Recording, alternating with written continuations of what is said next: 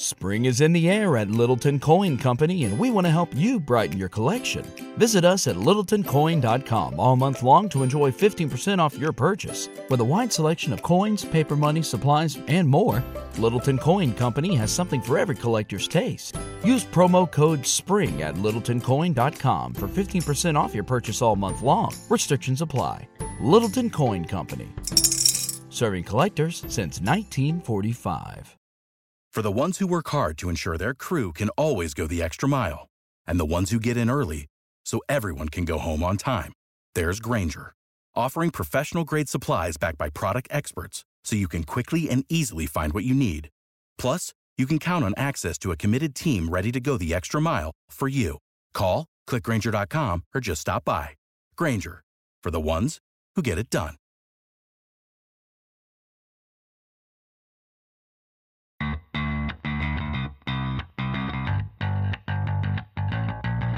Coming to you live from downtown Detroit, this is Benzinga's PreMarket Prep with your host, Joel Elconin.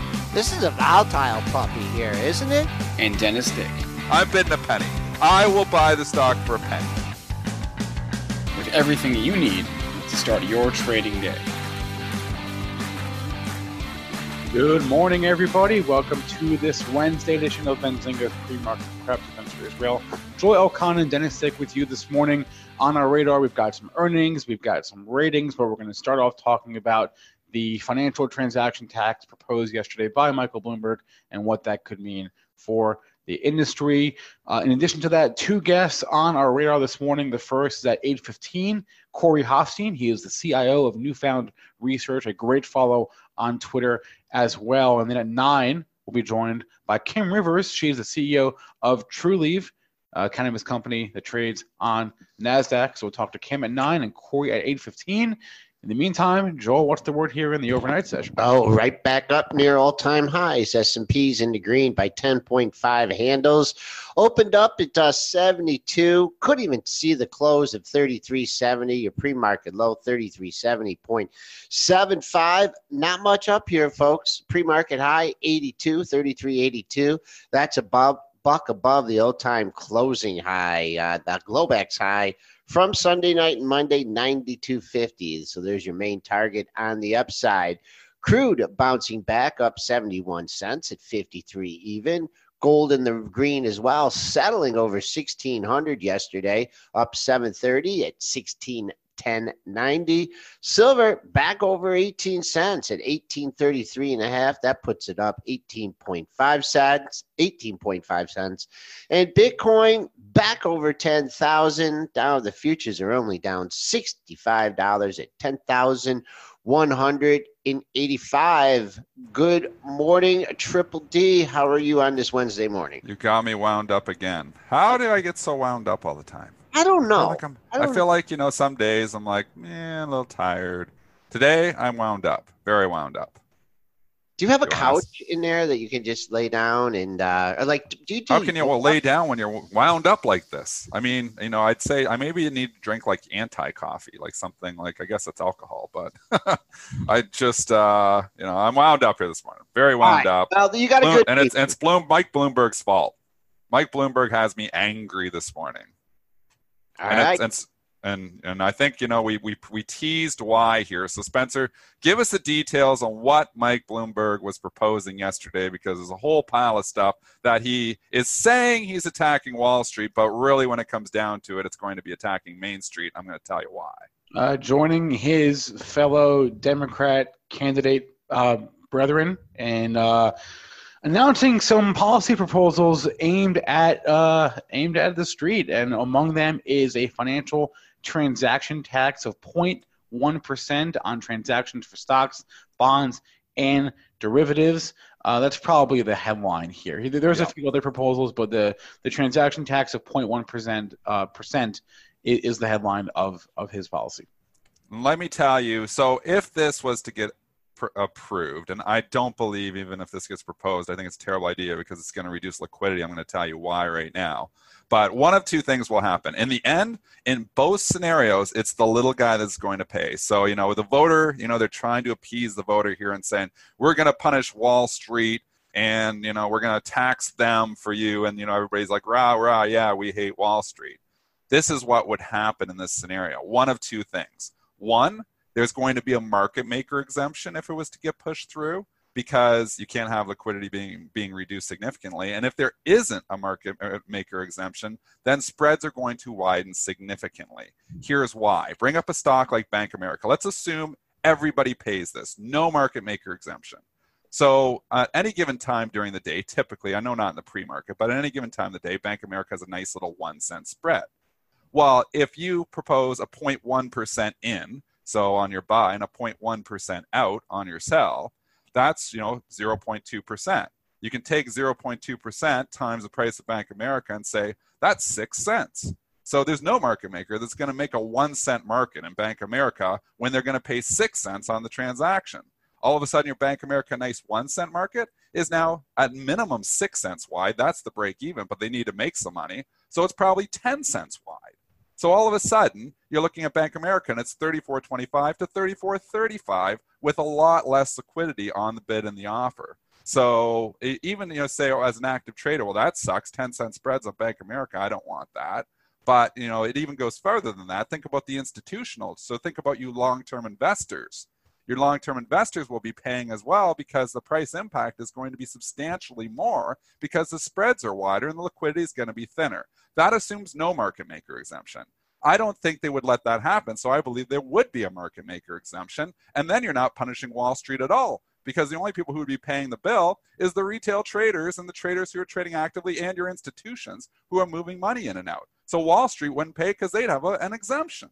So your market makers would get probably an exemption. So in both scenarios, even if they do or they don't, if they don't get an exemption, they widen the spreads. If they do get an exemption, the spreads stay the same, but they don't pay any of the bill anyways. So who are you punishing, Mike Bloomberg? Ask yourself that. You should understand mechanics. You've been in the markets. This is not going to punish Wall Street. It's going to punish Main Street. Sorry, Mike Bloomberg. You can, and obviously this is not just Mike Bloomberg that has proposed this. Elizabeth Warren, Bernie Sanders, Biden has put this in their proposal as well. Pretty much every main Democratic candidate wants to tax the little trader. They want to tax the TD Ameritrade guy. They want to tax your institutional trader because it's going to be 0.1 in, 0.1 out. Well, that's 0.2% off of the bottom line. So, if your money manager is averaging 7 or 8% a year, they're going to be averaging a lot less. And if their turnover is higher, it could even be higher than that. So this is why this doesn't make any sense whatsoever. But if you're voting for a Democratic candidate, and you're a trader, you're an active trader, and you're voting Democrat, you better think twice about that, because they are trying to tax you out of business. The people who are going to get hurt are your small active traders, your TD Ameritrade traders, your interactive brokers traders. Those are the traders that are going to get hurt. Me and you, and I am talking my book, it would hurt me as well. Although I wonder, if Bright Trading couldn't qualify for a market maker exemption, because we do a lot of stuff. So maybe I wouldn't get hurt. But in any regard, we hope that does not get pushed through. As a trader, if you are voting Democratic, you are voting against your business, at least right now. Is this for all financial transactions? Like, would this be on futures too? That sounds like it. It sounds like it's probably going to be on everything. It's a derivative, so I really assume that everything, options and futures, and it's a crazy idea. This has been proposed for a decade, and this is the whole Wall Street. I mean, really, when you analyze it, yeah, we can complain, it's high frequency trades, the bids and the offers move faster, but the spreads are still pretty tight. The market has changed, the dynamics have changed, but really, the little guy doesn't have it that bad. You bring this financial transaction tax in, the little active trader gets punished severely. If you're a long-term investor like Warren Buffett and you're buying, a stock once a year, or you're buying and holding for years and years, it doesn't impact you as much as the 0.2% when you're trying to go in and out. 0.1 in, 0.1 out. So it does hit you a little bit. But if you think you're punishing the market makers, you're not. The market makers aren't going to go out of business because of this. They're probably just going to widen the spreads. And then everybody pays. So if you like your tidy spreads, you like, and what I mean by the spread is the difference for newer traders. It's the difference between the bid and the ask. So on any given time, when you bring up Bank of America at noon, it usually has a 1 cent spread. 34.35 bid, 34.36 offer. You send a market order for the most part up to probably 1,000 shares or a few thousand shares. You get done within a penny. Do you want to pay 10 cents on that 1,000 share order? That's $100. So you start adding it up. It's like, ooh, this might not be that good of an idea. Financial transaction tax blows up the retail trading community.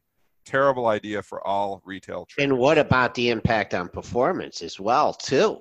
I mean, it is from even your institutional money managers, because the price impact is going to be substantially more. If they don't give a market maker exemption, if for whatever reason, like, nope, no exemptions, everybody pays, the spreads are going to go wider and liquidity is going to come down substantially.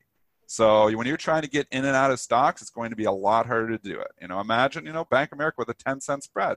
It'd be horrible. That's just a break even basically for these market makers, because they got to make something. So if they're 3 cents in and 3 cents out, they got to make a little bit. So maybe they can go 8 cents, but be pretty tough. Yeah, that's going to change the spreads, change the dynamics of everything of the market. So I just want everybody to understand this. If you're a retail trader, and and this is nothing, like everybody's saying, this is nothing for the individual trader, it adds up. You trade 1,000 shares of something, it's $10 in, or if you trade 1,000, let's say you trade $10,000 worth of stock. Well, it's $10 in and $10 out. Add up. Go look at your go look at your tax forms and see the dollar amount that you traded last year and add 0.2%. Knock that off the bottom line. Everybody pays. So if you're trading once a day, maybe it doesn't hit you as much, but it's still hitting you. It's 0.2% going to come off your performance. So that's a direct paycheck as you as a trader will be writing to the U.S. government or wherever it's going. And we already have a slight transaction tax. I mean, it is on the SEC cells, right? So, but it's very minimal. It's not 0.1%. So, it sounds like nothing, 0.1%. It will hit everybody in the bottom line, and Wall Street is not going to pay this. So don't think you're punishing Wall Street. And he did say it will be phased in, so it'll be starting at 0.02%, and they'll, I guess, monitor or see what kind of impact that it has and gradually increase it. My first reaction was the same reaction I have to every policy proposal from every candidate, which is, well, okay, however good or bad it sounds, what are the odds this actually happens? And I have to assume that this would get some pushback. And some traders are saying they want wider spreads. Okay, and you know what? As a trader, maybe you do, but the dynamics have changed quite a bit too. We don't have, the luxury of being able to, and I've given lectures on this stuff, the way the market makers, operate, and the off-exchange market makers operate, which aren't going to go away. It's very difficult to get, to make the spread, to be a scalper in this market. You can say, I'm going to make that 10 cent, but you throw your 34, 35 bid out there, and then you have a bunch of algorithms that join you, and then they have the off-exchange market makers that can match a quote. It's just not as simple to play a market-making game as an active trader. So, and the bottom line is just going to hit your pocketbook. Yeah, and just as they get rid of commissions, as something like this comes in, unbelievable. Well, yeah, if something was this come in, you're putting not only commissions back in, it's going to be significantly more than commissions. I mean, it's a significant. You're paying $6.95 a trade. You can throw $100,000 in for $6.95. Now, if you're going to pay $20 for $10,000 worth of stock. Just understand those mechanics, and people can argue with me and say it's going to be okay, and sure, maybe it's going to be. I think I would actually maybe do better at bright trading because the spreads could get wider. Algorithms to get in and out. Yep. A professional trader might actually make more money. Your Citadel, your UBS, maybe your bright trading is actually do better than this, better in this environment because the spreads do go wider and we have algorithms that can work along with, but if you're not fully algorithmic market making, able to, profit even from payment for order flow, you're going to struggle with wider spreads. You're going to pay more. I think it just hits the small active trader. And I don't want to punish the small active trader. I think the small active trader's got it pretty good right now. Why rock the boat? Exactly. All right, S&Ps, we're still in the upper quadrant of the range here. 33.82 is our high. Currently trading at 78.50, up 9.25. Handles, should we get Tesla out of the way here? Do that at the top? Let's just talk Tesla real fast before we grab our guests. So Tesla, what more can you say? Another price target raise today. Does it even matter? Well, it matters. It makes the stock go up $60 every time somebody raises a price target. I could tell you who, I could tell you how much, but does it really matter? Anybody bullish, yeah, they just come in and rah, go. Who is it? It's Piper. And what are they raising it to? Raising it to from 729 to 928. It feels like it's just a matter of time before it hits 1,000, and the momentum it's got going, I wouldn't even be surprised if it's this week. Fundamentals don't matter. You can analyze it all you want, say it makes no sense that it, has a market cap of GM, Ford, and double that, and analyze from every fundamentals. All that matters is it's got a good story. It's hot. I mean, look at Tilray. It goes from $12 to $300. Things can stay hot. This is actually a real company that makes real cars. So there's some value here. Like, not maybe from a fundamental perspective when you look at it 917, but it's not like this thing's worth $10. They start making money. You can easily give a fundamental case where you could say maybe it is justified going at $1,000, but it doesn't matter. Fundamentals don't matter at all when a story is hot.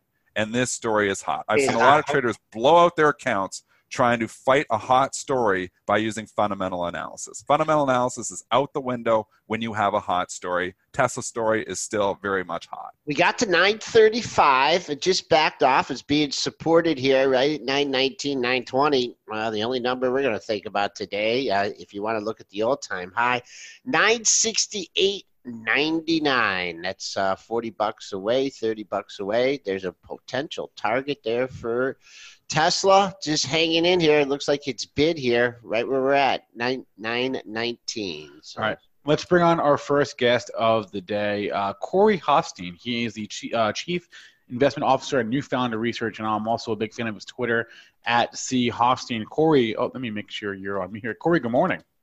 Good morning. Great to be here. Thank you for having me.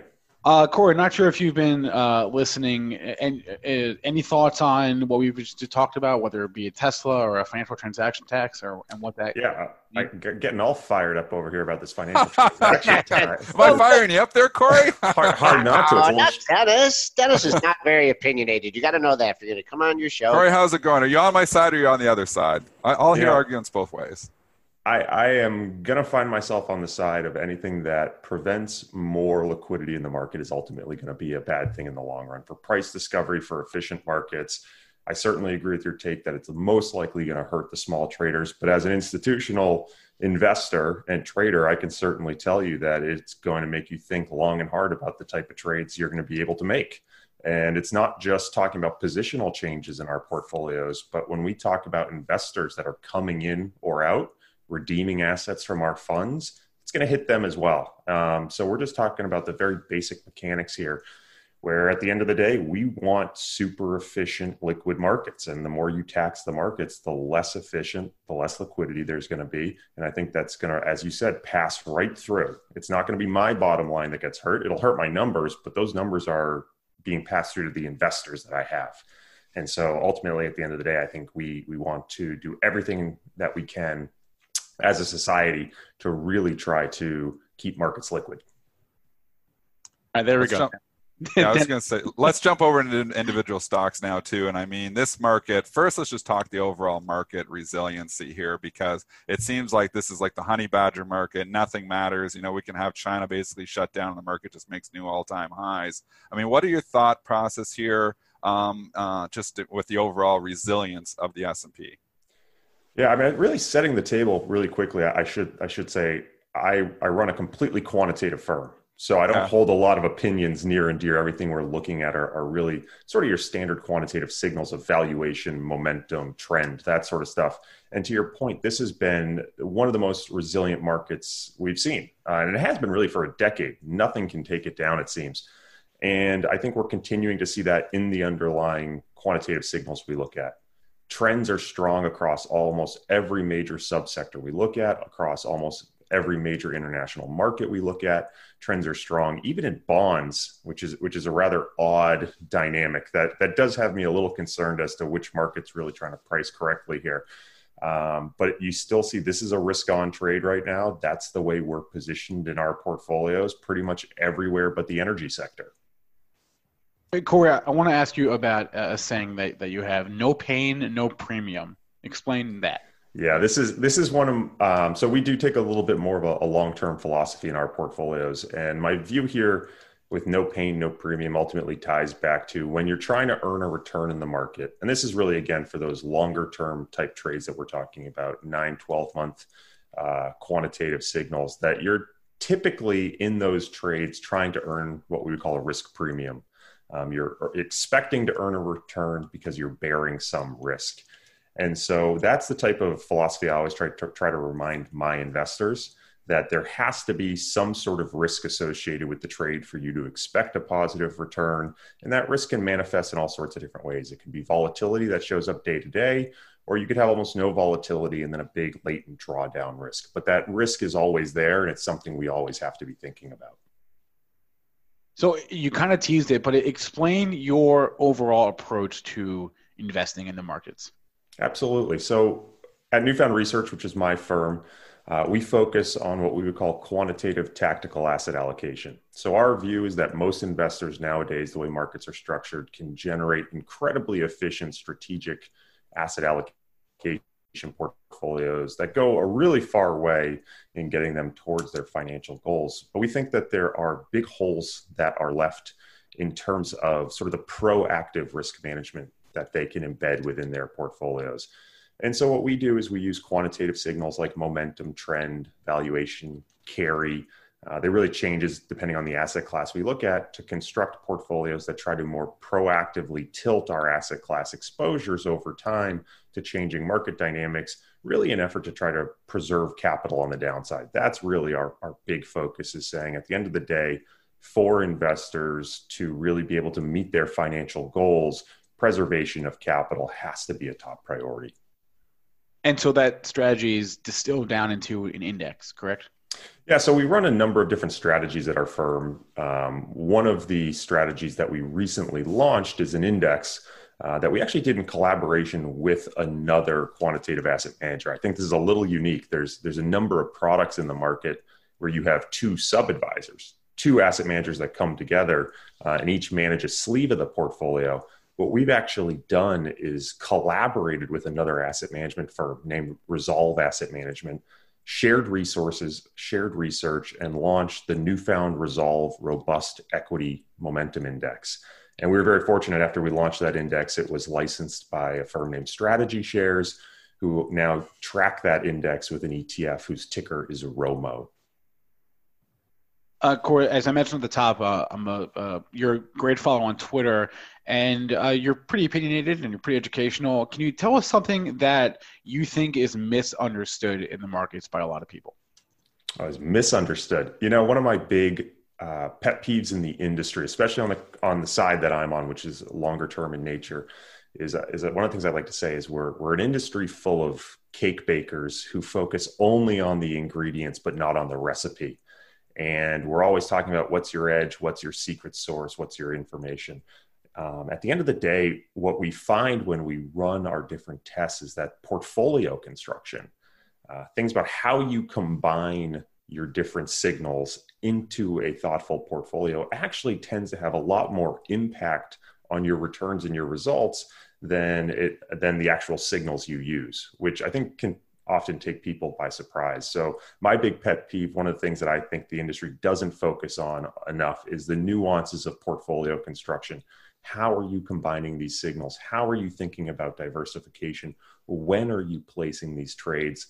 Those sorts of things can have far more impact than people give them credit for. And those are all things that apply to everyone, not just institutional or retail.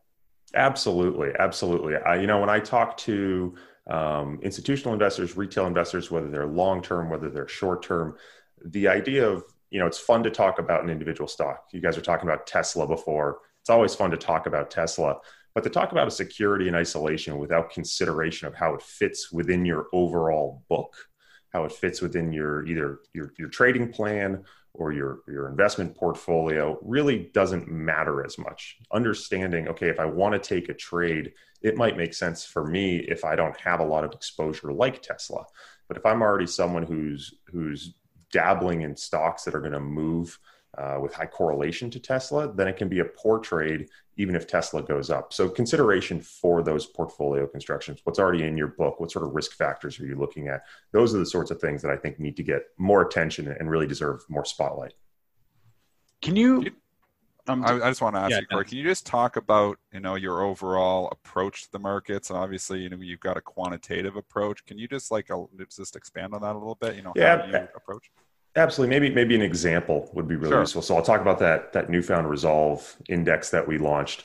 So in this index, what we're really trying to achieve is long-term exposure to equity markets. So we think that over the long run, the equity risk premium is one of the best ways for us to compound our money. So we want to participate in that, but we recognize that those market dynamics are going to change and that there's certain points where the risk is too high that we don't actually want to actually have exposure to equities. And we want to have the flexibility to de-risk the portfolio to safety assets, something like short or even intermediate term US Treasuries. So the way that portfolio is going to work is we're going to start by every single week evaluating the ongoing trends in global equity markets. And if our quantitative signals indicate that trends are positive, the portfolio is then going to look at different equity regions around the world and try to identify those that have the strongest momentum. So as you can imagine right now, global equity trends have been positive for quite a while, whether we look at short, intermediate, or long-term trends. And on the momentum side, US equities have clearly been outperforming international developed and emerging markets. So we're going to be tilted very heavily towards US equities right now. But that doesn't mean that going forward in a month, 2 months, 3 months, we couldn't see very different conditions. Either other international markets take the lead and the portfolio would have the flexibility to tilt towards those different international markets, or even if we were to see trends turn negative in global equity markets, the portfolio then could have the flexibility to start tilting towards asset classes like short-term or intermediate-term US Treasuries to try to, again, defend on the downside and preserve that capital base. I just have one more for you, Corey. Can you just talk to us about the amazing performance of the U.S. markets versus other global markets and how we should think about those in our portfolio? Because it's so hard to not want to just go all in the U.S. and then ignore whether it's home country bias or just look at the performance. So how can we look at other markets in the wake of the ridiculous outperformance of the U.S.? Yeah, this one I think is a frustrating one for quantitative investors. A lot of us are looking at valuation signals, and valuations have been overextended in the U.S. Many would argue unjustifiably so for a long time. And so a lot of people have tried to tilt towards international markets, have tried to tilt towards EM. Firms like Research Affiliates have been very vocal. GMO has been very vocal that they want you to tilt towards EM and not just towards the region, but value stocks within EM. I think you can make that argument. I think what US investors have to consider is that a lot of these tactical signals that might say, hey, emerging markets look particularly appealing right now, are what we would call very slow moving signals. So something like valuation can be correct directionally, but it can take years and years and years to play out. So what we often advocate for is, first of all, come up with your strategic portfolio. And then if you're going to be making tilts within there, recognize the speed at which those tilts need to match the speed of your signals. Momentum signals tend to be very fast, and you're going to want to check those frequently and make those tilts frequently. Valuation signals tend to be those that you want to put on slowly, incrementally add to, and incrementally detract from over time. And you don't want to make all in, all out, big one-time decisions based on valuation only. So I think US investors have been very, very fortunate. I mentioned that we partnered with a firm called Resolve Asset Management to build our index. Resolve is actually out of Canada. They will tell you that they're very jealous of the US returns that we've gotten, but they're quick to point out that we have a huge amount of home country bias that has only been reinforced by recent US market performance. And I think US investors have to consider it wasn't that long ago that international and emerging markets were completely outperforming US markets. And so I think we should have a plan for reincorporating those assets into our portfolios if they're not already featured. Long only portfolio? Do you look at potential shorts or long only? So we mostly do long only. It's really a lot of the portfolios we focus on are what we would call long flat. So you can sort of think of that as a strategic core that's overlaying a long short, but the net position goes flat to long. The reason we tend to prefer that long flat mentality is, again, we think over the long run, a lot of the assets we're playing in, equities, fixed income, they have an associated risk premium that over the long run we want to be exposed to. And so we don't have the conviction in our signals or our process that we would necessarily want to sort of fight that tide.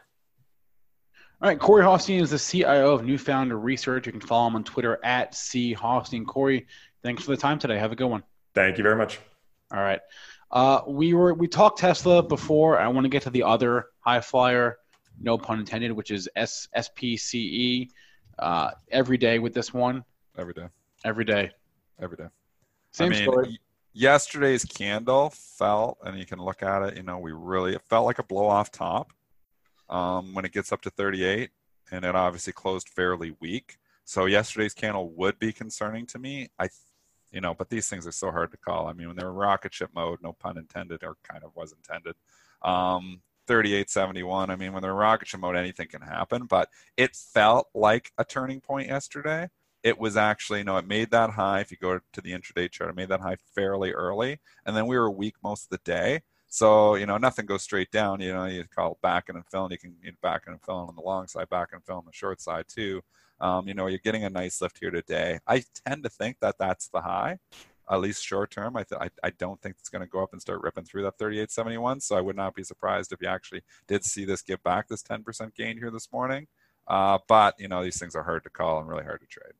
A couple things here. One, monster volume yesterday. It'd been going. That's why it felt like the upside capitulation. Yeah, like how we talk the capitulation on the downside. You call it upside capitulation. It felt like this was the spot where get me in. It's going to 100. I got to buy it right now, and all those people are burned. It felt like upside capitulation yesterday. It feels like this is over to me. I don't know. How's it feel to you? I'm a little. I got a level though that I really like. Yeah. Give two levels. That we're halfway back of yesterday's range, 33.60. We're up 330. We're just hanging here. So boom, 50% retracement in yesterday's range. Right, I like that. So there's a potential area of resistance there. But I mean, if this thing goes 34 bid, off the hop, I think you will see some sellers because you did get people caught. But man, oh man, if you're waiting for a bounce, and if this is going to be a dead cat bounce, I think right here I'm looking at 33.70 as a big level, and that happens to be your pre-market high. If you're not so much worried about the action between 28.71 and 38.72, you got to, or 38.71, you got to keep an eye on yesterday's low. You came all the way down. You filled the gap. That was the previous day's high. So it does open up on the downside. If you want to sell on weakness, I think you take out 28.70. Your 3-day closing price is 23.66. So a couple good setups here for space, SPCE. To me, opening into some resistance. And did I ask this yesterday? How many people have they taken into space, or how many people have signed up? Fundamentals don't matter if you got a hot story, Joel. I just want to know. I want to go to space. I like the idea of this company. I don't know from a valuation standpoint. I've never really sat and analyzed, and I'm assuming it's trading at sky-high valuations. Oh, we can go with that. We can keep going nonstop on puns on this one, but not. And then how many people went to space? Do we know? No. How many people can they take on one there hasn't been anybody yet. Oh, they haven't even done this yet. No, I don't think so. No. Oh, so this is all just concepts. So there's people signing up for this thing. Could be wrong. But speaking of levels that Joel likes, what about his level in Apple yesterday? It went right to that pre-market high. Yeah, sometimes these levels work. Sometimes they do, sometimes they don't. But how about this thing just bouncing back? You talk about buy the dip. The dippers were in the pre-market, right? You hit that 310. And even if you weren't shy buying the open, you still made some money here. I did mention that pre-market high. I think I'm going to be keeping an eye on the close from Friday to see what Wall Street really decides. And that's not your all-time closing high. But I like on the upside here, the fill the gap is 22.85, so that's one target.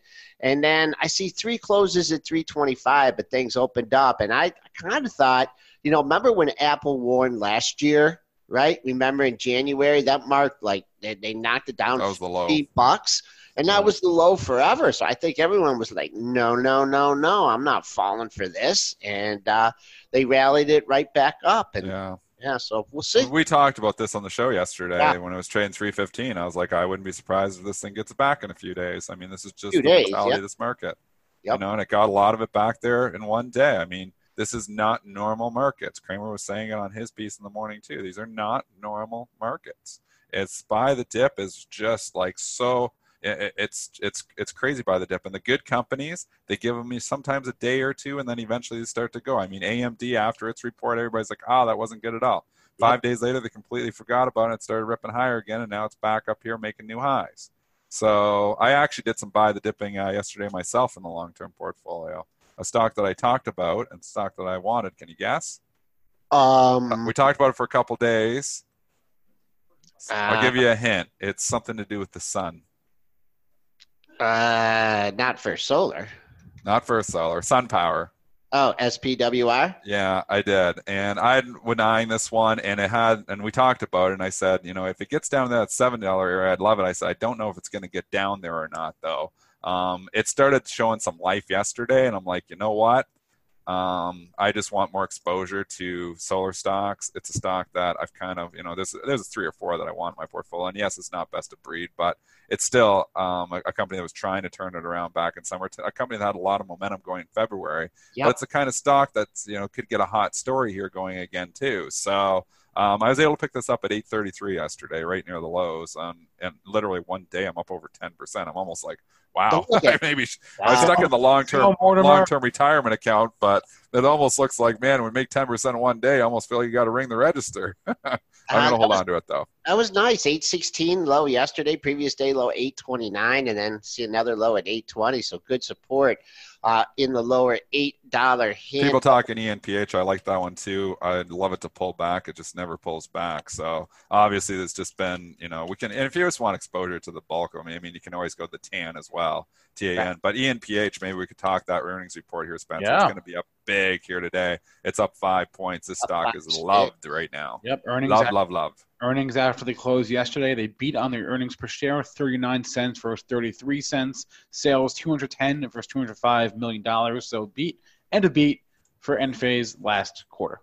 Yeah, this and SEDG, I feel like, are the 2 solar plays. Obviously, SEDG's cooled off a little bit as of late, but, when you just go out and you look at the longer-term chart on SEDG, here it was back in 2019, $30, now $108. Been an unbelievable performer. ENPH, same story. Back at early 2019, it was $5. Now it's $45. It's been an unbelievable mover there too. So these 2 stocks are absolutely loved right now. Stocks, it looks like it's going to try to make an all-time high here this morning. Oh, I think it is. It's in the pre-market. So I've always lost money trying to short stocks, making new all-time highs. I do better buying them. 46, if you absolutely have to look for a potential target here, bumped up against 46, couple different brackets, 45.99. So there's a target for somebody above 46. Things open up, but right now, seeing a small seller here. Actually, not so small, some decent sizes trading. So if you're looking for follow through in Enphase Energy, got to get to $46 and. It's well above the all-time high. So a couple of people asking about First Solar just because we're talking the stocks. I mean, it's come back. It's a stock that's been on my radar for a long time. What's Gordon Johnson? We've had him. They've got to get Gordon back on the show because he follows the sector really well. Sure. And I think he went neutral on it, and that's why I was in this one time in the longer term, and I sold it. And I'm like, I want to get back in, but it's just been like, why is it so underperforming? I want to ask Gordon Johnson that because he knows the fundamentals better than I do. And I mean, you've had, you look at the TAN, and obviously it encompasses a lot of other stocks. And, I'm sure Enphase and SEDG are probably major components in that. But it's really underperformed, and it really hasn't participated very well at all. And that's always concerning to me. So I don't know. I don't know what to say. I'd like Gordon Johnson's opinion, though. All right, I'll try and dig him up. 838. Just hanging here. S&Ps are very quiet this morning. Yeah. Up 9.5 handles. Our all-time closing high 33.81. That's just 1 point below the pre-market high. So back within 20, and also we had that break. I mean, I look at that 92.50 high from Sunday night. Your break down to 55.25. We've already got half of that break back already. So holding down 74 here, good for the market. I mean, in one day, and you saw even the tech stocks yesterday. I mean, a lot of the tech stocks turned around and went green. It's unbelievable. They can have an Apple warning, and the entire market basically shrugs it off. Microsoft ripping higher. It's ex-dividend here today for 51 cents. They have to do the adjustment on it as well. But unbelievable resilience, especially in the tech stocks, considering an Apple warning. If you looked at normalized markets, an Apple warning would have brought the market down significantly and kept it down for a while. They can't keep this market down even for a day. And I mean, even the stock, where ground zero was, Apple itself got a lot of the losses back. It's been unbelievably hard to be short stocks. And let's go back to Tesla here for a second and just, it's starting to squeeze them all again. You know what looks like it's ready to squeeze them here again too? Not the stock we say, was trading with Tesla for a while. Obviously, it has decoupled from it, but it looks like it's ready to break out too. Beyond Meat. What are you thinking about this one, Joel? I mean, fundamentals make no sense, but it doesn't matter. But consolidation station, it doesn't look like it's ready to squeeze them again. Yeah, look at that. Above 130, be full squeeze mode again. I think you'll be at some shorts hanging on below 130, but you could squeeze them here too. I think you're squeezing people today. I think you squeezed them the last day or couple days. Yeah. I think the squeeze is on. I think it could continue here. I mean, I would not want to be short this thing. I'm not putting in a long-term portfolio. Like I said, it doesn't make any sense to me whatsoever from a valuation standpoint. But what I've been saying, third time on the show saying it, fundamentals do not matter when you got a hot story. The story could get hot again. Yeah, yesterday's high, 123.70. We're above that, trading up 265. Not much on the dailies here, folks. 123.80. We've taken that out. There's previous high back on the 29th. You got to think maybe squeeze them up to 127.99, 28th high of January, and then 130, like you said. The high of the rebound, 129.83. So they hit it. And it's come back, so I agree with you on that one. Earnings coming. Go for, just in the chat there, go for the W saying earnings are next Thursday, February 27th. So you could even see a pre-earnings run there, too. So it's not a bad setup here, I don't think. I mean, the risk is always more in Beyond Meat, and you can't just go and throw all your money in this thing because it can be wild. It can trade on a headline. There is individual stock risk a lot higher than the overall market, but I just look at this thing and think, if I was a gambling man, I think it could squeeze them more. Rambling man. Rambling. Robert Diaz, we haven't talked about this stock in a while. Rite Aid, looking kind of sleepy here, bumping up. That's been coming back, eh? Yeah, that's been a long consolidation here after the. What's the short interest on that puppy, Spencer? You got that? I bet you it's got some short interest too. You could squeeze them there too. Yeah, it's probably pretty high. That looks like it could squeeze. I mean, that's what it was back in December. That was a good squeeze. 35%. I would not want to be short this. No. Above those highs, let's look at 1535. You had the tie. So it's as long as 1535 above there, that's where it would start to squeeze again. Because you kissed it yesterday and didn't get through it. So bears say, well, maybe it's going to put the little dreaded double top in there. Above 1535, we always say no such thing as a triple top. Comes up there again, I think it takes it out. Quick question here on Lyft. Has Lyft bottomed after earnings? Well, you did the old new low of the move, and then back, or you had a low on Friday, and you went back above it. So certainly 44.07 is a good level to lean on after that 10-point haircut off earnings, and then a stock we have. Yeah, I like it too. I you know what, that lift, that actually it was a hot story, cooled off after earnings 3-4 days. They start to like it again. I would not be surprised if Lyft started lifting. And what about, we haven't talked about Roku. Maybe we did yesterday. Oh, it's a 2-day move. It's holding those lows though, as long as it holds 120. I mean, it was a big haircut after the earnings. It was the earnings reversal is the only problem. Like, you caught a few people significantly because they were buying. That thing opened up the next day. You got a few people caught long. I think this is going to take a little longer to fizzle out. But, sometimes you get the gap down after earnings. It doesn't catch people as much, like in the Lyft case. But on the Roku, you even caught people buying it the next day, and then that catches them significantly too. I mean, I still say Roku is just, I've called it the potential to be TiVo Part 2. But it's still got the momentum. It's still got a trade. I've traded this from the long side a few times. I'd say as long as you're above 120, you could do some bottom fishing. Below 120, I absolutely would not want to own it. All right, Spencer, do we got any more? There's a lot of earnings we didn't get but to. But they're not really that important. Well, there's one I would like to discuss, which is Herbalife, and not so much for their earnings, but for what they said about their guidance. So it's interesting to see how different companies are approaching the coronavirus and what they're saying around it. So Apple obviously kind of set the tone here yesterday. Herbalife coming out and said, obviously, yes, this is going to impact our business. But that impact cannot be reasonably estimated at this time. So it's almost like they're saying we don't know how bad it could be.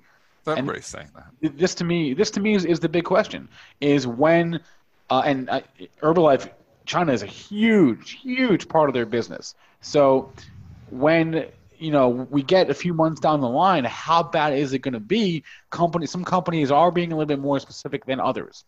And so I just am wondering, how bad will it be when we get updated figures in a few months? So anyway, Herbalife, their earnings per share beat, their sales missed. I guess it's more about the coronavirus, though. Every company is saying the same thing. They don't know the impact because nobody knows how this story ends. We don't know if it's going to fizzle out. Yeah, get I contained. know, but to me, I'm like looking into the phrasing a little bit, right? So Apple said, "Hey, we're not going to hit our numbers," and they stopped there. Yeah. Herbalife to me is a little bit more concerning. You're right. They are all saying we don't know the true impact, but I guess I saw the phrasing from Herbalife, and I guess it set off alarm bells for me, knowing that China is a big part of their business. I think the bar was set so low, not even for Herbalife. You had New Skin reported last week, and it was not good. And this report was okay. The earnings beat on the bottom line. The sales were in line. It was fine. And that's good enough because after New Skin, and if you look, HLF got hit when New Skin. You can see the candle when HLF got hit off the New Skin earnings there last week. So, again, they benefit because the company that reported before them missed significantly. So they benefit from reporting second. The wild card again here is China. It's the wild card for so many stocks. And I don't know, the market doesn't care. I don't know when it's going to start to care. But I do think eventually it's going to be, I still think we're in the very early innings for the coronavirus there. And that's why I don't want to buy stocks with a lot of exposure to China. I mean, some exposure is one thing, but you're coming in and buying stocks that are significant. Like people are coming in and buying the casinos right now or Las Vegas Sands. I mean, Las Vegas Sands, it's right back up. You just look at this chart. I mean, you're not even that far off the highs. So, a lot of this has come back in. I just think the story is far from over. All right. Herbalife snuck over $42. Snuck over $42, and then that's your pre-market high. Your pre-market high is 42.25. And you have some highs in that area as well. 42.25. Let's see what you got. That's your pre-market high. And then a couple highs in the 42 handle, 42.67, 42.96. We've already backed off. So if you get back up anywhere near 42, I look at that as pretty good resistance here. In Herbalife. All right, let's go to Garmin here. This is one company without a lot of exposure to China, apparently because the guidance. What, Dennis? Just a loved stock. It's so loved. Yeah, and their guidance was above estimates here. So their earnings per share beat, the sales beat, and the guidance came in above estimates. Fiscal year EPS estimate or guidance of $4.60. The estimate was at $4.34. Sales $4 billion versus $3.84 billion. So good guidance figures to go with good earnings figures for GRMN. This company the management is just phenomenal when you think about it. Like, think about what Garmin started as, a GPS system. And think about, how many companies start as a one-trick pony and then they don't adjust and, and everybody comes and eats their lunch. Obviously you can get a GPS put into every single car that come with them now. So, but you think about how much they've expanded the business into other things to keep relevant. I mean, this is what, like Fitbit failed to do, GoPro failed to do. The stocks that started with one good product and didn't expand into other good products. I mean, Garmin is the poster child for what you should be doing. So impressed with the management. There's so many other things. I mean, from the watches to everything that Garmin has done. Just an impressive company. It's not a crazy valuation either. Like when you start thinking, this thing's trading like 25, 26 times earnings. It's high, but it's also a stock that's very loved as well. It's going to be making new all-time highs here today too. So am I chasing something up 10%? No, but a company that's done everything right. You backed off the pre-market high, 0890. So let's keep an eye on that as a potential target. And I was thinking, all-time high too. But the all-time high is quite a bit above this. In 07, we got the 125.68, but a closer number to keep an eye on, 112.68. That was your high back in December of 2007. But the fact that we backed off that pre-market high so much, I just kind of think that might hold up, and you find sellers ahead of that. You're $2-3 off that pre-market high, so that's going to be a good level if it gets back up there. They just dominate wearables too. And I mean, when they originally came out, Garmin, they weren't even on the wearables radar, and they dominate it now.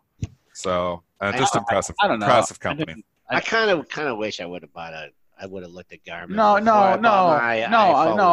I had one. I had one, and it broke after a year, and I wasn't thrilled with it. So I could say go the other side there. But okay, we covered like 2 or 3 earnings reports. There's like a bunch more. Do you want to do Lazy Boy, Dennis? We haven't done Lazy Boy for a few quarters. Look at this stock taking off again. Doesn't go away. This is a stock like that sells recliners. You would think like this stock would go away, but it doesn't go away. What are they doing right? I mean, it hasn't been a great performer, but, you think about retail stocks and you think about, if you were logically thinking, retail stocks and, you had a Lazy Boy that sells recliners, you wouldn't think that it would be holding up so well comparatively to the rest of the retail environment. Like, obviously, we can compare to Macy's and, the clothing apparel. But, you know what? LZB's held up. It's held up. And here's another pretty good report. Well, it was fine. The earnings per share beat 72 cents for 64 cents. The sales did miss by a smidge, $475 million versus $481 million estimate. So a mixed report for them, but it just sort of there, It gets into the gap area, Joel. These are tough. I know. There's a lot of air all the way up to 36, yeah. But then you got air all the way down to 33. So you just call all this area air. It could go anywhere between 33 and 36. Yeah. Per coin. Monroe, Michigan company, my hometown. Let's see here. Dennis talking about the bottom of the gap at $36. Why not? We've come this far close. I think you see. It got hit off the earnings report here, and boy, oh boy, air down here up to it's like it seems like it's like if you just set orders at like 27 and 37, well, it did pop over 37 too many times, but boy, great support at 30. Took that out after the earnings report, but came right back. So good report I think I want to get a Lazy Boy. It's something to throw in the old living room or dining room, but I don't know. I don't know if Lisa would be too happy with that one. Yeah, you set it by the Peloton. I wouldn't go get by the Peloton when you're exhausted from your big Peloton workout. You just kick back in your Lazy Boy. I did a high-intensity workout the other day. Where is that Peloton? I have a bet going with you. I forgot. Oh, it hasn't got quite to the 25. No. I'm getting close, though. You have 35. Aren't you 35? I'm 25? Yes, Dennis. Yikes. Yes. Yeah. You're still holding on. You know what? It's holding support. It's as long as you're holding at 25.67 low, you're okay. Yep. I'm not even going to go for a buyout here. No, he's going for it still. And no, we don't hang clothes on it too often. You're still using it? How many times a week? I use it once, twice a week. That's all right. Yep, and it's good in the winter. I mean, in the winter time, it's got to be better, right? Because you get in the, especially in these, winter months like we get in Michigan and Ontario. I'm on my treadmill too right now, and it's boring. So maybe the Peloton would be more fun. But I tell you, as soon as the spring comes around, I start going outside and I start doing my running outside. So it's much more enjoyable. Wait, you're on it right now? Huh? You said you're on your treadmill right now. You're on the treadmill right now? I don't think so. That's what you said. All right, never mind. Maybe Okay. it was misinterpreted. No. Buzzer for that. All right, fine. Sorry, bad joke. I want to do one more that I want to do, and then we can go to it. Other people want, but I want to do Wingstop here, just because this stock was such a beast for a long time. Their earnings were out this morning. Their earnings per share missed 14 cents for 17 cents. Sales beat by a smidge, 53 million versus 52 million dollars. I guess we're not going to see the all-time high today. No, it made it street leading the wrong way into this. They were even betting it up last night, Joel. They were buying this up to 103, 104 last night, saying it's going to be a good one. Wrong. More work to do on the downside here. 96 even, 95 even. That's your last print. Someone's got their foot on the pedal here, pushing this lower. They Not need the a lot Beyond of Meat wings. Have you? Can they get Beyond Meat wings? For all the vegans out there? I'm sure they can. Maybe that's what they should do is get the Beyond Meat wings. Can they do that? Can they put the meat on the stick? Here? Meat on the bone? Yeah. We want the Beyond Meat on a bone. Can they do that? I don't know. Beyond Meat comes out with Beyond Meat don't know wings. if That they can do stock's going higher. Beyond Meat. I don't know if they can do that. I don't We know. want the meat on the bone. So we want the Beyond Meat on the bone. Beyond Meat wings. Beyond Meat. Listen to this. This is going to be the thing that's going to propel you to 200. Beyond Meat wings. You got to figure out how to put the meat on the bone though, and not upset all the vegetarians and vegans out there. Can we get to we have a low at 93.94, which looks definitely achievable here. I'm looking at that, and then I go the even numbers here. Like if they had trying to bring in a short here, see if they pick you off with a 94 bid. If they do, you put out a 93 bid, a little bit more. And then if they really want to come and get you, you put out a 92 bid because you got a pair of lows between 91.75 and 92.34. That's what I'm looking at on the downside. On the upside, right now, not showing any upside, but this is probably a thin one yesterday, and everyone jumped in the pool. Big volume day yesterday, 487,000. So some people are probably scratching their head on that buy on Wingstop. And is there one around here, Spencer? Yes. I've never ate Wingstop. There was one. Me neither, but there's one not far from us. Down Where? I've seen them popping around in the Detroit area. Are I they got to go in good? there and try them sometime. I don't know if they're good. I've never had them, but All right. there was one around here. Let's go to the chat. We got a few minutes left before we're going to. Yeah, let's do some chat stocks. Chat's always saying we don't do their stock stuff. Let's go. Chat stocks. I know. Bang, bang, bang. I need to do better at watching the chat. I apologize, chat. We do watch the chat. We do read the chat. We just try to get to those. All right, let's go with There's multiple chats, remember. Yeah. I know. Yeah. I mean, Jesus, what do we got? I need 4 eyes. Let's see. 4 eyes. NVIDIA. I don't know. Oh, hey, NVIDIA over 300. It's getting an upgrade here, too. I still got in the long-term portfolio. I actually had it on for a trade last night. I sold it already. I didn't think it was going to open over 300. I was wrong. It's going to open over 300. So, anyways, who's upgraded? Bernstein? Yes, I believe so. Jeez. Bernstein upgrades it to outperform, raise their price target to 360. I love you, Bernstein. Still long this in the long-term portfolio. I think it's a double for me now officially. I think I bought this I think I'm like at $146. I bought this. Buy the dip works again. Look at that, Joel. I think I paid around $146. I sat with it for a long time, not going anywhere. But, a year later, it's actually paying off now. This long-term investing works. Pre-market high 301.90 or Maybe right I should hang there. up the trading gloves and just put long-term investing gloves on. Well, you may have to, Dennis. It sounds like I'm going to have to with Bernie or with Bloomberg coming in here. So I got to get used to long-term investing. Just buy and hold. Laughing at his own jokes. That was a good one. I don't even know what to Spencer say. was good. It's true. 301.90. That was better than the other one. Your pre-market high, it just kind of sitting here at 301.90. So you want above 302.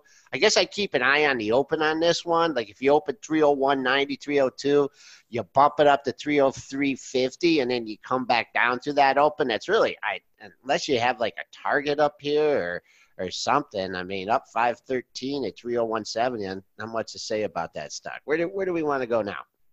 Someone was mentioning Fiverr. Let's look at That had earnings. Yes, and I can give them to you. I think the book's chucked full of stock there too, but it looks like it's traded enough stock. Maybe it's going to go through. The earnings this morning, 8-cent loss versus a 14-cent loss estimate, so they beat that number. Sales 29.5 versus $28.6 million. So a beat for the Q4 numbers for Fiverr. JV Spec, can you look in your book, your Fiverr book for me? Because I thought I saw some size of 28 yesterday. I don't know if it took it out. It was kissing it. Now, obviously, now the earnings can take it through. But we'll let JV Spec check out the book and you'll see. What do they do? Does anyone know? Yeah, it's one of those. They give high fives. No, it's for cereal. It's hard. Give me a Fiverr. No, it's hard to explain. They it's like I really have no idea. You can like hire. You can like go on there and like hire someone to do something to like for like freelancer. Fiverr is an online marketplace for freelance services. Thank you. I'm not doing a good job of explaining it. I'm just reading it from their website here. The world's leading $5 marketplace. Yeah, what do they sell? Things are sold on there for $5. Well, an online $5 store. It's like services. Like if you need someone to, like you need someone to like write a resume for you, or you need someone to like. They sell services online. Yeah, services. Yeah. That's all right. That sounds like a pretty good business model. Figure out the exact number. Let's see, 29.30. Sounds scalable. You had a 27-point move at 13.5 to that, 32.5, 33. You take back 50%, kind of in no man's land here. But I figure out that exact 50% retracement and use that as a potential resistance point. Not sure what size you have in the book, but if you do come back down 28, that was a major level of resistance. Old resistance, new support. All right. JV Spec says no size anywhere. So maybe they took – I did see some size 28, but they kissed it a little bit yesterday in the trend, so they probably took it out at the close. All right, Dennis, we got to go. Yeah, well, Dennis can hang. Go. Dennis can hang if he wants, but I want to bring on our second guest. Second guest. I actually have to go trade, but we'll let you guys Okay, you go do that. Yeah, you still can, Dennis. But I want to say hi to Kim. I see her. Okay, well, hi, Kim. She's on with us now. Kim Rivers is the CEO I'll stick around then. Of TrueLeave. Kim, good morning. Hey, good morning, guys. Thanks for joining us. Thanks so much for having me. So it's informally Benzinga Cannabis Capital Conference Week on our show. Where the conference is next week, so we're getting a lot of people on in the run-up to that. Quickly tell us what you're going to be doing at the conference next week. Yeah, so I am going to be I'm actually going to be keynoting, which I'm very excited about. I'm trying to determine my walk-up music right now. So if anyone has any suggestions, let me know. It's Miami, so home state. So I'm trying to find that perfect tune to walk up to stage on. And then I'll also be presenting, the TrueLeave story at a different time slot. And then, of course, lots of meetings with fellow colleagues and as well as investors. So really looking forward to it. Quickly explain for our listeners who aren't familiar what TrueLeave is. Sure. So TrueLeave is a vertically integrated cannabis company. We are a multi-state operator, and we like to say that we are focused on the operations portion of that MSO title. So we're the largest player in Florida. We also are launching operations in Massachusetts this year and have smaller operations in both Connecticut and California. We are blessed to have approximately 50% of the market share in the state of Florida in a very rapidly growing medical state. Let's just talk the old industry here for 2020. And why don't you just give us a couple pros and then a couple cons? Yeah, 2020, I think, is going to be characterized as we look back at the end of the year as a year of execution.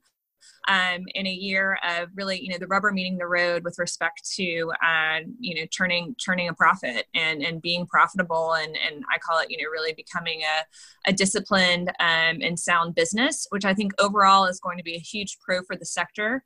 I think it's really important, especially for U.S. operators, to turn that corner prior to being able to uplist, because I think it's going to create and bring more validity to the entire sector when we are able to list on U.S. exchanges.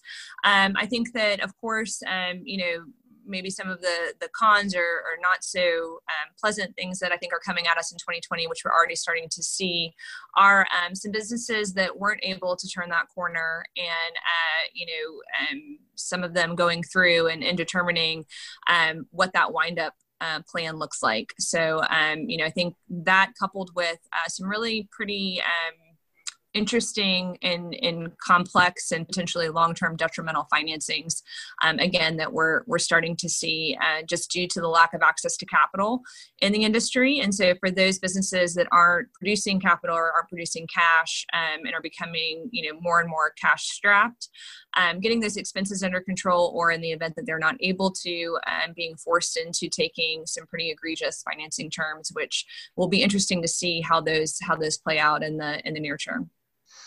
Question from the chat, expecting edibles to be sold in Florida anytime soon? The edibles question. I hope so. TrueLeave stands at the ready. We've got a 10,000 square foot state-of-the-art kitchen, a full line of edibles that we're very excited and ready to launch. What we've heard from just chatter perspective from the Department of Health is that, there were a couple of laws that needed to be passed, rules that needed to be passed prior to edibles. We got 2 out of 3 this past week. And so we're hoping that we just have a packaging rule left. And then we believe that the next rule on deck is edibles. So I'm hopeful that it will be sooner rather than later, but it is, our fate there is in the hands of a regulatory agency. So unfortunately, we don't control the timing. Kim, so you mentioned access to capital being a big challenge. For investors, what should investors be looking at when they look at I'm talking about public investors. What should they be looking at for these companies as far as signs that a business is primed to grow or maybe not?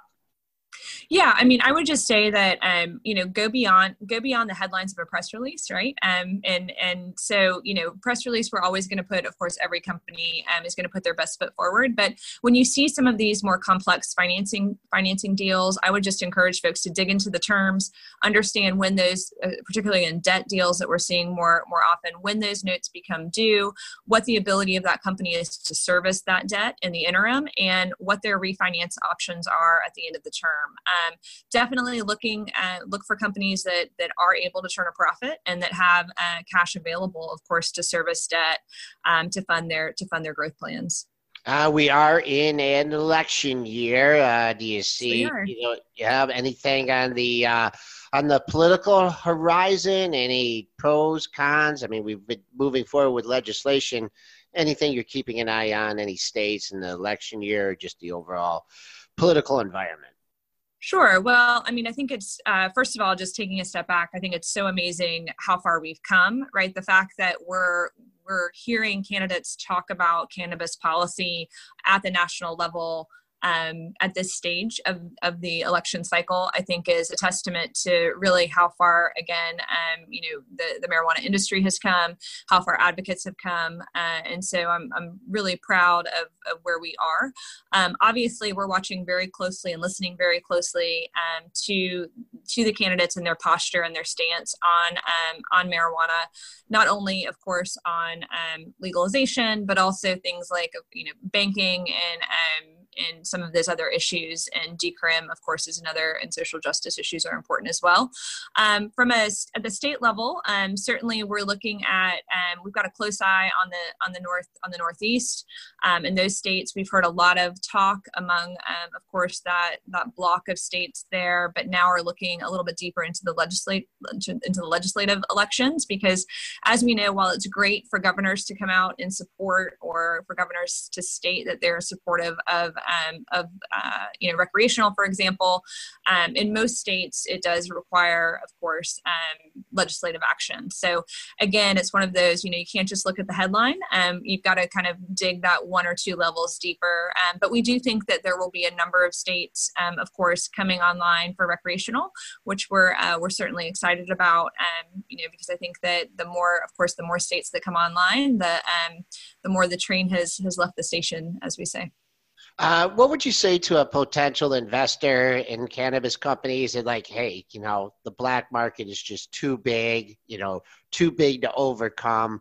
What would be your response to a comment like that? Well, I mean, I think that what we've seen, and certainly I think the last year with the vape crisis is a perfect example. I think that, you have an entire segment of the population that cares about, their health and safety when they're consuming a product. And I think that that's becoming more the case, not less the case. And I think with cannabis, actually, the positive from the vape crisis was the pointing out of, the importance of testing, the importance of having regulated product, the importance of knowing what you're consuming, and particularly, what you're putting into your body. So I actually think that the trend is shifting, and that, Americans are becoming more health conscious. I know you guys were talking about Beyond Meat a little while ago, which is pretty funny. You have an opinion? Do you have an opinion? No, I'm not gonna weigh in on that debate. Although I thought the concept of putting Beyond Meat on the bone was an interesting one. Dennis has a lot of interesting takes. If you want to continue. But right? I mean, I think that we're seeing, a trend, right? I mean, there certainly is more self-awareness, more conscientiousness around what we're putting into our bodies. And, so I think that translates into the cannabis industry. And don't get me started on, the benefits of sleep and how formulated products are, we're not just talking about, buying a dime bag from your dealer. I mean, we're talking about a level of sophistication and product types and form factors. I mean, truly, we just released a nano powder product that is water soluble, blends into any sort of liquid, and it the onset is 15 minutes, but it lasts 4 to 6 hours. And so the game is changing through innovation, and I think that it's an important differentiating point as we think about the black market penetration. All right, Kim Rivers is the CEO of True Leave. She'll be a keynote speaker at the Benzinga Cannabis Capital Conference next week in Miami. Kim, thank you so much for the time today, and looking Thanks, forward guys. to next week. Yeah, absolutely. Have a good day. All right, that will be it for our show today. I want to thank both of our guests, Kim Rivers and Corey Hofstein. You can always catch the replay of our show on YouTube or wherever you get your podcast. Give us a call if you'd like, 734-494-0246.